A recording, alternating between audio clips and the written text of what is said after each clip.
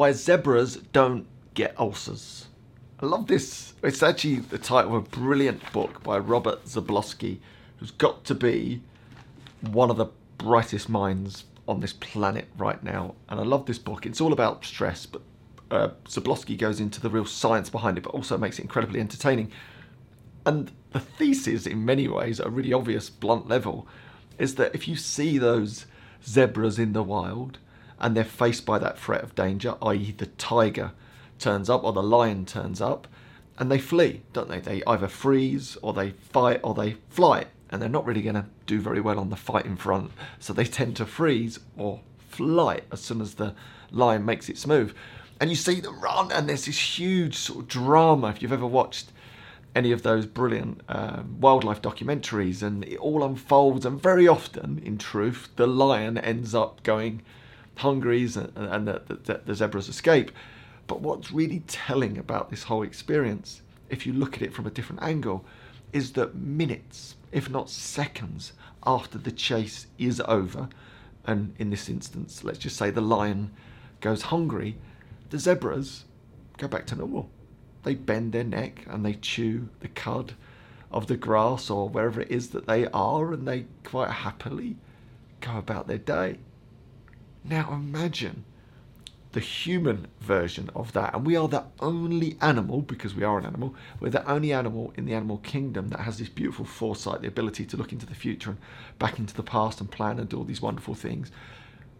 And that beautiful ability that makes us distinctly human is also the thing that trips us up in so many ways. Whereas the zebra lives moment to moment, is beautifully in tune with nature and the present moment, that minutes, if not seconds, after such a stressful event as this lion chasing them, imagine all the cortisol and all the chemicals flooding that body, giving it the ability to run faster than it can almost possibly run normally.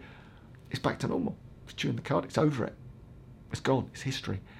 Now contrast that with a human and a day-to-day interaction of an annoyance, not a lion actually chasing you, an annoyance that could be stuck in a traffic jam, or someone forgot to do something at home or in the office, and you carry it with you all day.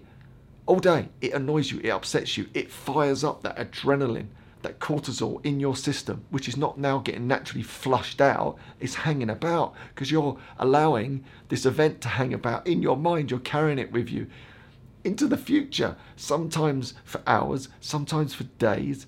We know people, don't we? We all know people that carry things like that for years, and it frustrates them and annoys them.